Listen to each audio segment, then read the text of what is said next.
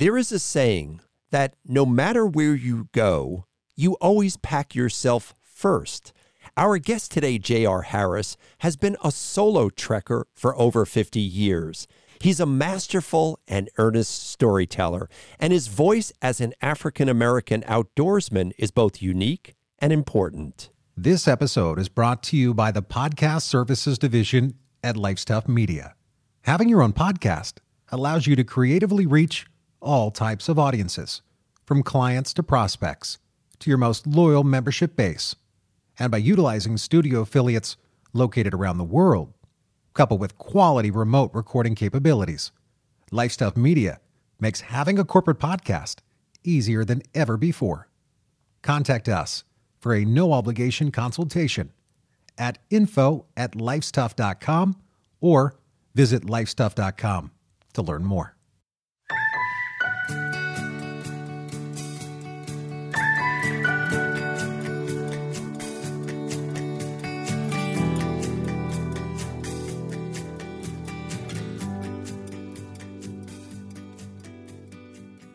This is Life's Tough, but Explorers are tougher.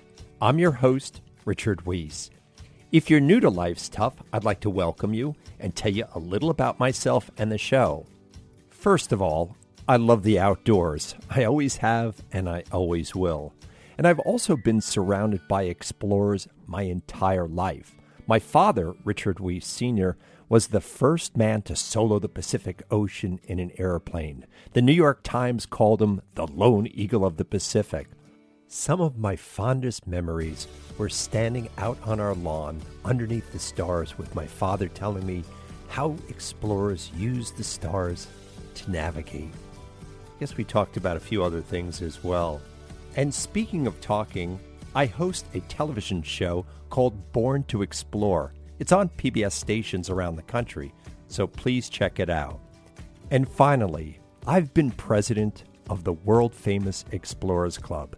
Just about every great explorer of the 20th and 21st century has been a member, including Neil Armstrong, Buzz Aldrin, Jane Goodall, Theodore Roosevelt. Some people say it's like Harry Potter's Hogwarts, only for adults. I've heard stories that would make the hair on the back of your neck stand up. You see, explorers are the type of people who walk in space, go to the bottom of the ocean, and stand on the highest summits. Scratch the surface of any explorer, and you'll find they're all storytellers.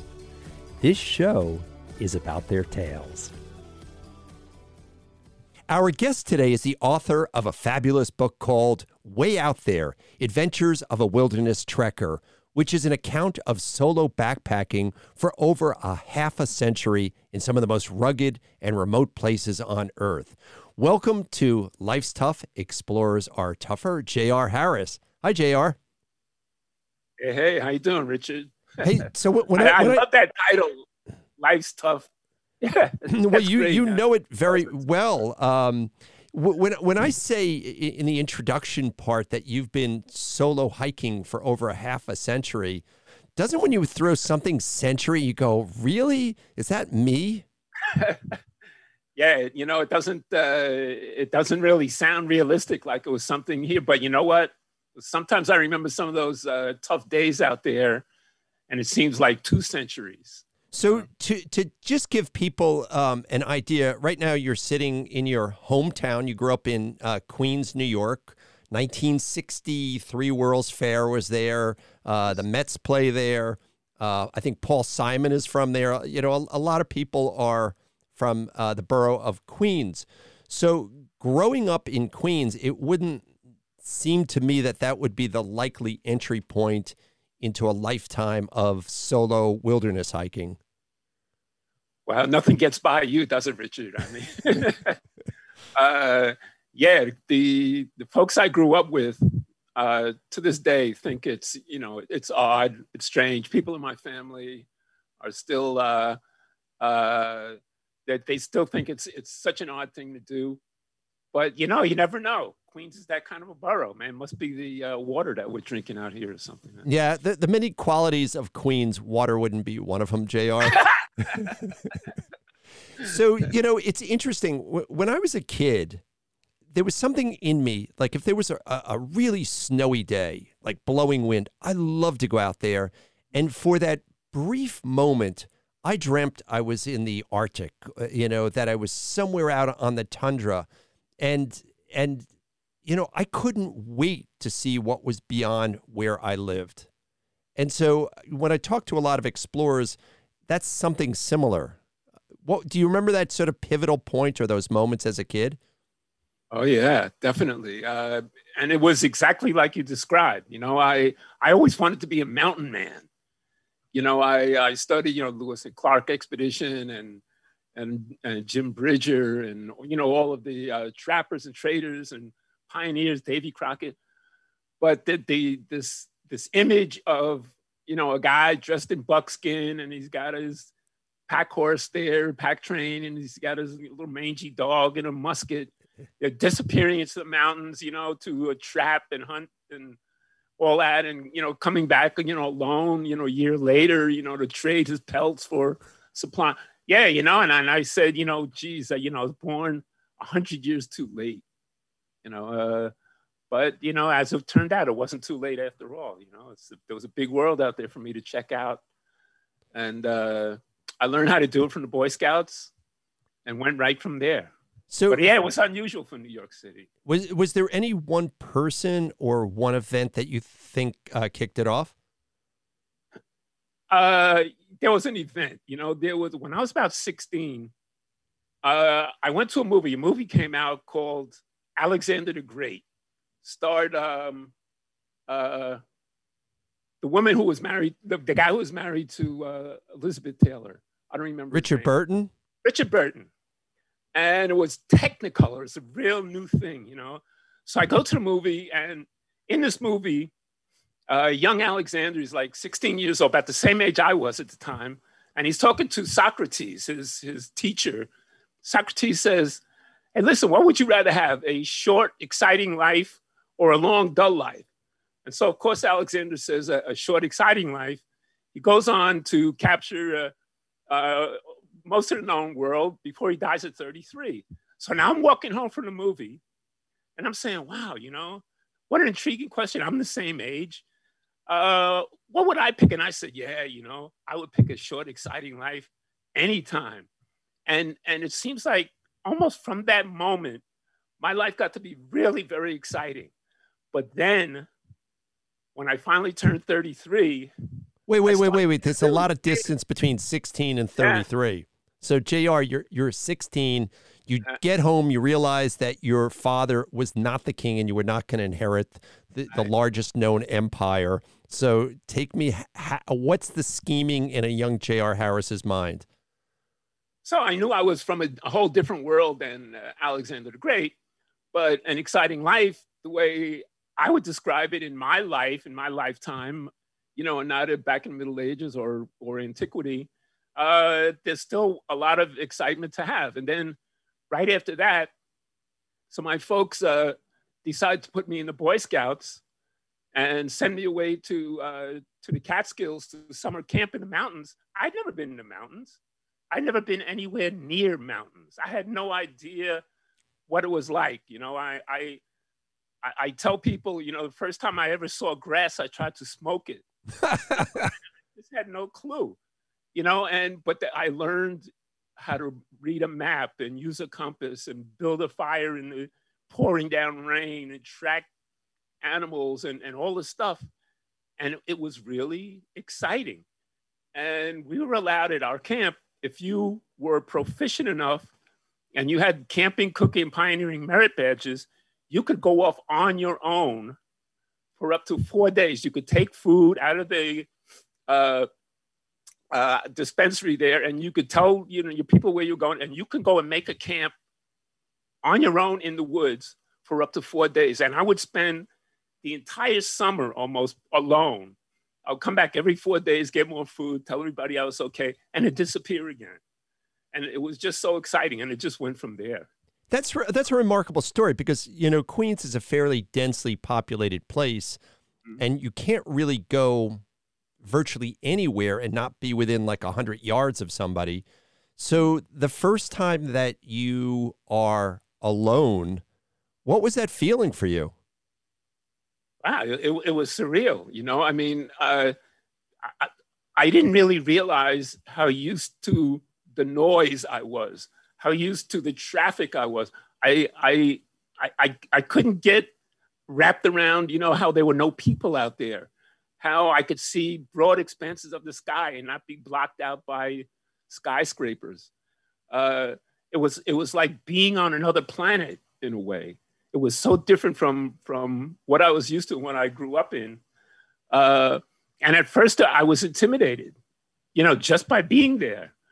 But gradually, and not even really that gradually, I really started picking up on stuff about how to live out there and be comfortable out there. And it just opened up a whole other side of my personality. My perspective changed.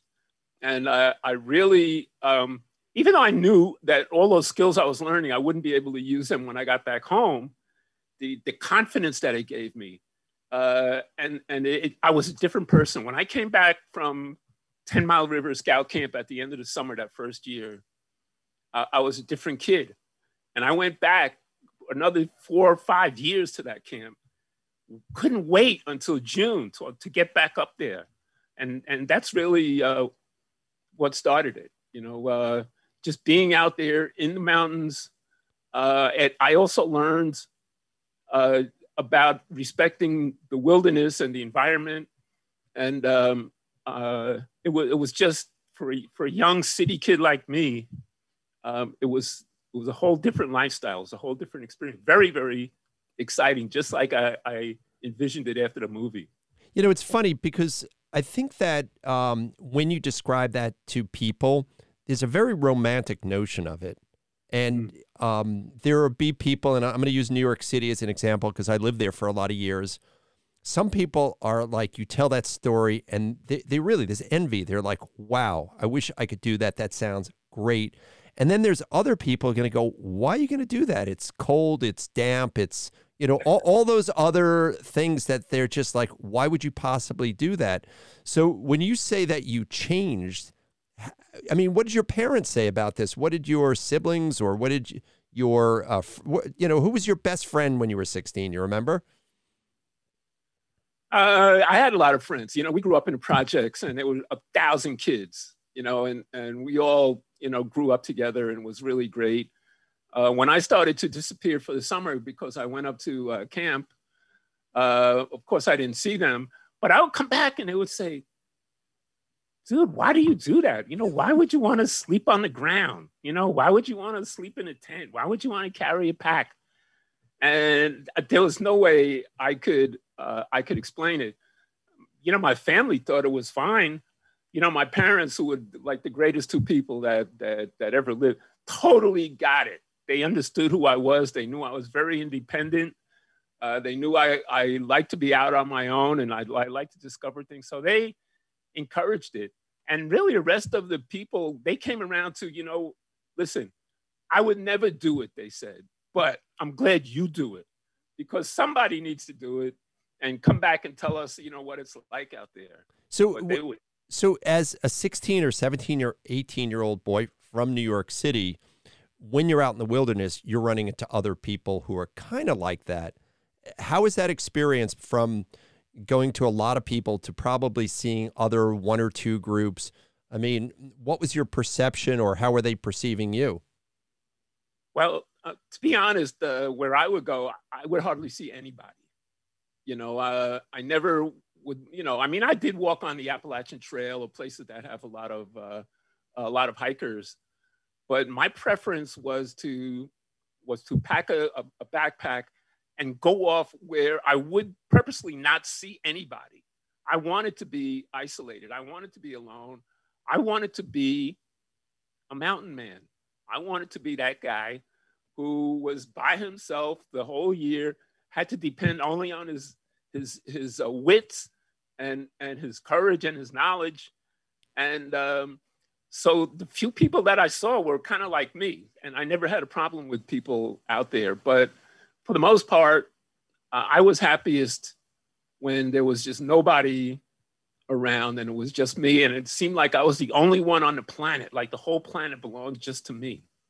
And it was fine. So, I mean, that's, again, a really great analogy. And again, back when you did this, there were not people, you didn't have a cell phone, you didn't have a GPS.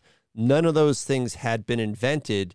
And I know now, having kids, and in the neighborhood I live in, I feel like kids are raised like little veals in very protected crates. You must have had some things that happened along that way where you're like, oh my God, if I don't get out of this, I ain't getting out of this. Yeah. Well, yeah, I had, scary incidents back, every once in a while, but it was really me who wanted to be there. So if I went out and it started snowing, or if I got lost, or something of that nature, I always would come back to, you have nobody to blame but yourself. This is the life that you wanted. You wanted to have excitement. You wanted to have adventure. You got it, buddy. And so, if it's part of the territory that you have to deal with, circumstances that weren't anticipated, hey, that's part of it, and it really shaped me a lot, and so I'm glad they all happened. I'm glad I'm still here to talk about it. But over a half a century later too, and I know you, so I know you have all your fingers and toes, and that's right. That's whenever you meet Everest climbers or people who are real Arctic or Antarctic aficionados, you're always looking at their fingers to see if they're all there. JR, what was it, do you think? I mean, you've had to reflect upon this, because having the conscious choice of doing this solo versus sharing the experience, you've made that conscious choice. So what is it, do you think, about your personality that wanted you to do it by yourself versus going with a buddy or somebody you wanted to share it with? Well, first thing I have to say is that I have gone out with friends, not very often, and not very many friends. I never went out with more than 3 people at a time, and usually only one other person. I say that to say that every single trip I ever took with a friend or a couple of friends has been great. We had a really good time. I really enjoyed it. And so it's not like I'm antisocial or I'm a hermit or a misanthrope. I'm not any of that. But what it comes down to is there were things that I wanted to see. There were experiences that I wanted to have. There were places I wanted to go, and nobody I knew, shared that desire at the same level as me. And so I knew that if I wanted that fulfillment, if I wanted really to experience it, I would have to go by myself. I would not wait and try to talk anybody into it. I would just organize a trip and I would go. And luckily, I was very comfortable being alone and going out on my own. And so really the impetus to go solo was not that I was antisocial, but because I had objectives and I had wishes and desires for what I wanted to see and how I wanted to live out there, that nobody in my neighborhood growing up out here in New York City had that. And so it was, listen, buddy, if you want to go, just go. You have to go by yourself, whether I was driving to Alaska or walking around in the Adirondacks. I was usually alone. I was used to it. I liked it. And, and I was a mountain man, baby. Hey, so did you ever take any of your friends from the projects? You must have had somebody said, wow, JR, and the next time you go, I'd like to come too. No. Really? Nobody. No, I don't even, to be honest, when my folks first put me in the Boy Scouts, I didn't want to go. It was the last thing I wanted to do. I begged them, please don't send me up to the mountains. I don't want to go there. And so I got it. I understood why my friends couldn't visualize what that would be like. And certainly they didn't want to go. I didn't know until I got there. So, I mean, let's take this one step further. There is now deemed a bit of a crisis with kids in the outdoors. And where I live, there are plenty of outdoors, so a kid can't help but see the outdoors by just getting in the car or walking out on the lawn or all that other stuff.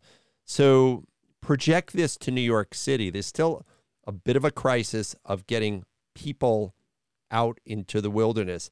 How does one accomplish that? Why do people from New York City, you feel, not necessarily, or from the projects, not necessarily have that vision of being in the wilderness? Well, I think it's mostly because none of us, and I put myself in that category when I was really young, none of us knew anybody who did it. We never had any stories about people who went out there and came back and said, hey, here's what it's like. You go on a nice camping trip, you know, you cook out, you sleep in a tent.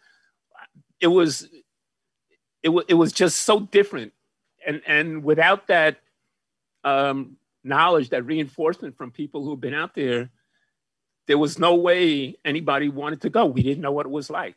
And now it's pretty much the same. There are more people going out. And I think people are starting to realize what all the benefits are of being outdoors. And so it's a little easier to convince people to go out and take a hike or a walk or a ski or whatever. And I know that, you know, in my business, I work I have clients who are government agencies like the National Park Service, the U.S. Forest Service, and I consult with them on how to get people, especially urban people, to get outdoors. But for me, growing up, there was nobody. There was nobody out there. And when you look at TV or the movies, you never saw a person of color. You never saw anybody that looks like me out there. And so there was no incentive to go. So just for the audience who's not seeing you, you would classify yourself as African American. And when you say urban people, we're talking about Latino, we're talking about African American. You're talking about kids who wouldn't necessarily have a role model, another African American that they see, or another Latino that they recognize as an outdoorsman. And so when you used to walk out into the wilderness, I have to imagine in the 70s, that a young African-American kid coming down the trail is a little bit of an anomaly himself. Yeah, you could go back even to the 1960s. All right, let's go back to the 60s. Summer of Love. Go ahead, JR. Where are you? Yeah, I would walk down and, you know, I would see another group of hikers. And they would look at me like I was some alien that just got off a spaceship.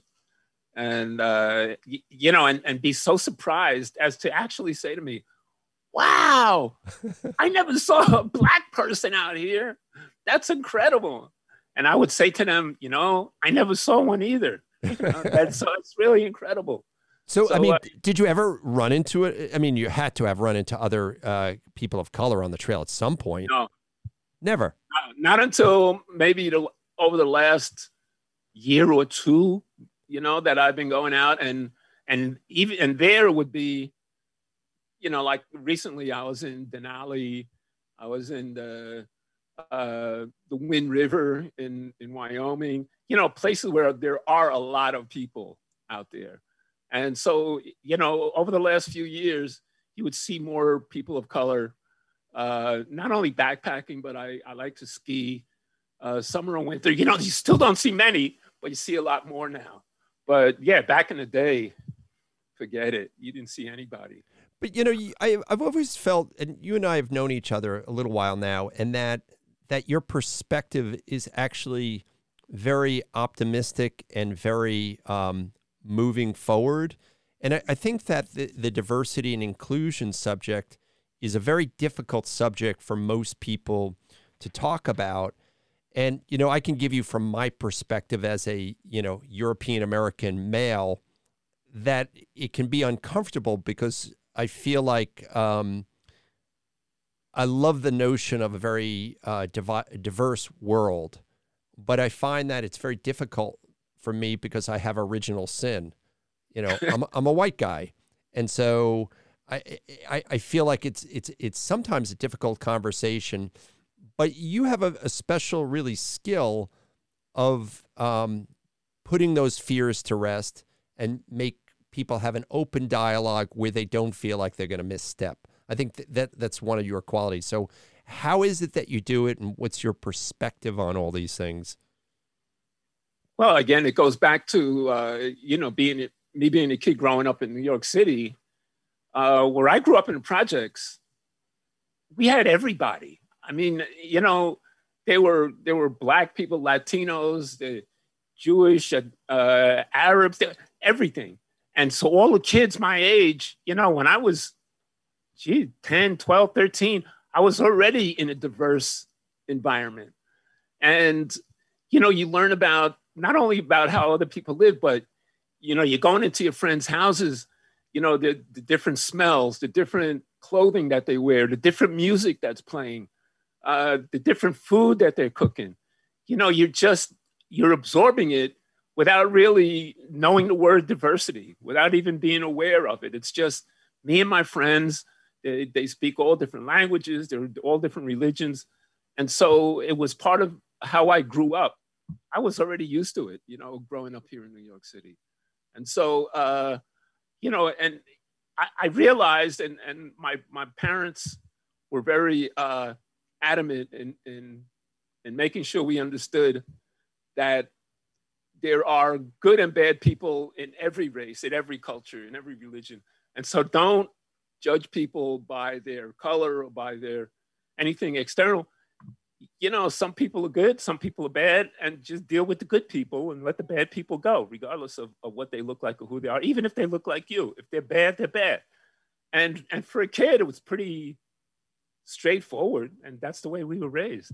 So in America right now, and even in the world, it seems like people have gotten more tribal, that they really are putting themselves as a group and planting sort of flags. And I'm not just talking about at the White House, that people are planting flags.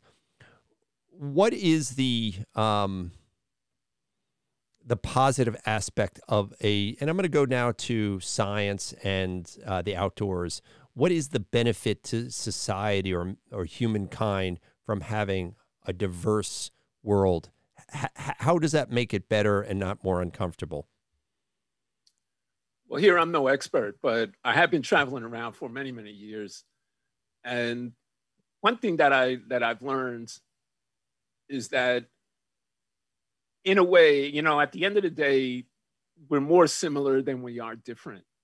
I've been around the world 13 times, and, I can tell you that everybody that I've met, wherever I've been, people want the same thing. They want to raise their kids. They want to get them educated. They want them to be healthy. They want the next generation to be a little bit better than they were.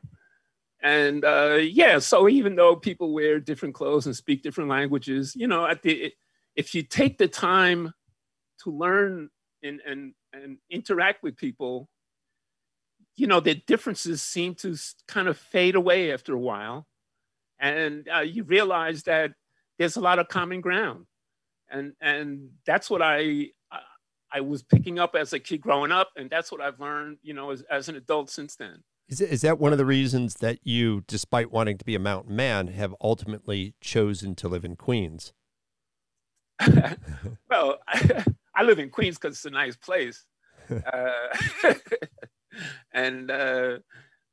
yeah, I like what I like here. What I like about Queens more than anything else is that it's so diverse.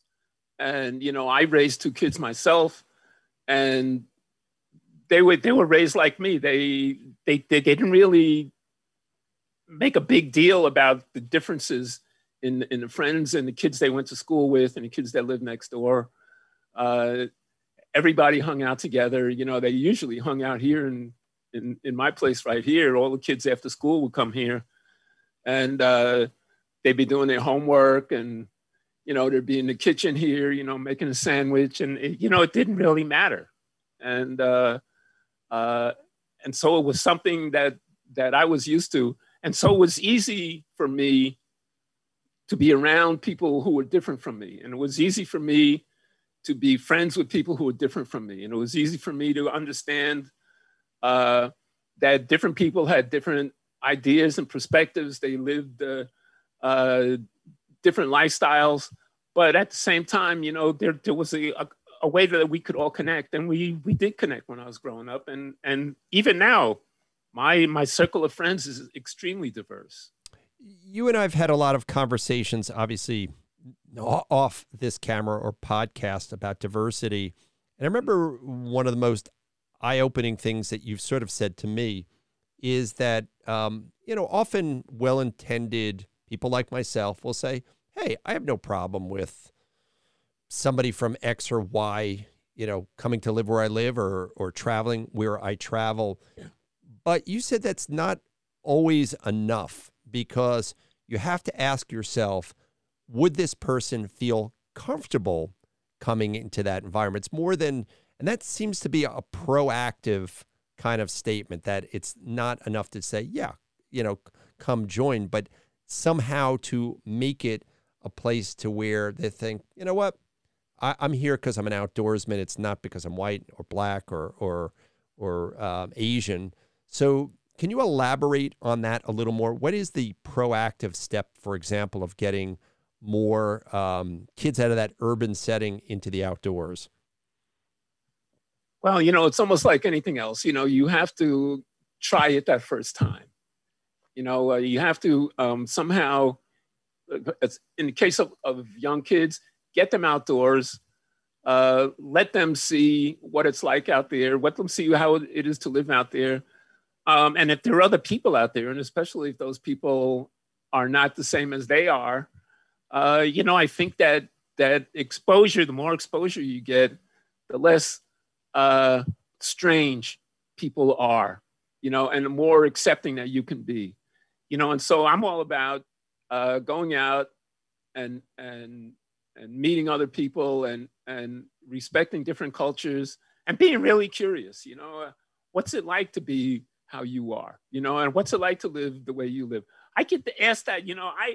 I would go up alone to Inuit village, let's say in northern Alaska, because I was curious about their lifestyle. And so what happens the moment I get there? I'm all by myself. I don't know anybody. I've never been there before. I just show up. And before I can get the first question out, they're all over me. What's it like being from New York?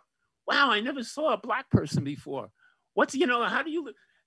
And all of the questions that I wanted to ask them, they're asking me. And sure enough, within 24 hours, we're all best friends. It's funny. When I was a kid, my father was an airline pilot, so I got to travel a lot of places, and he took me up to Alaska, and we went to Kotzebue, which is just above the Arctic Circle in Alaska on the coast. And again, a local kid came up to me, and he said, "Are you a Jew?" And I thought, that's an odd question, right? And I guess he's probably heard somehow about Jews and was curious if I was one. And, he asked me that question. I said no, and we played, And so I think that is one of your hallmarks, though, JR, is curiosity. And I think that, a mutual friend of ours, we spoke on this subject, and she said, if you approach a situation with sincerity, it will generally be met with sincerity as well.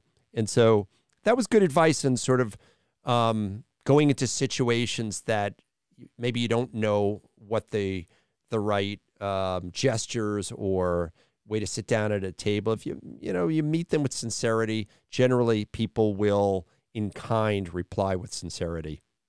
I absolutely and totally agree with that. And all my experience over all these years has shown that over and over and over again. In most of the places I've been in for most of my life, I was the only guy. I was the only person of color in an environment where every single other person was different from me. And I was always treated well because, my folks, when I was growing up, said, treat other people the way you would like them to treat you, and you're going to be fine. And it's been true. It's absolutely true. All of the places, whether I met people in the desert or the jungle or the Arctic or wherever, you know, you treat them, you know, with respect, and you treat them with kindness, the way you want them to treat you. And I found that they treat me exactly the same way. And so that's why I'm optimistic, you know, and that's why I believe that that people are curious about other people, but they have to overcome a certain reluctance before they'll actually take that step. But once they do, then it's great. Then there's no turning back, and they're going to be good. JR, we're going to leave it off on that. It's really good advice. It's simple advice, and it's been said probably 1,000 different ways, but it's great advice. JR, thank you for being on Life's Tough, Explorers Are Tougher. Stay curious, my friend. Yeah, thanks a lot for the invite. Always a pleasure talking to you. And if anybody hears this and they want a nice book, it's way out there. Way out there. Okay, thanks, JR. All right, thanks a lot. Every great expedition has to come to an end, but that doesn't mean we can't stay in touch. Send us your favorite expedition pictures and tell us about your most memorable journeys, large or small. All right, get something to write with. Here are my coordinates: www.lifestough.com/explorers. One more time, www.lifestough.com/explorers. That's it for today. Hope to see you out on the trail.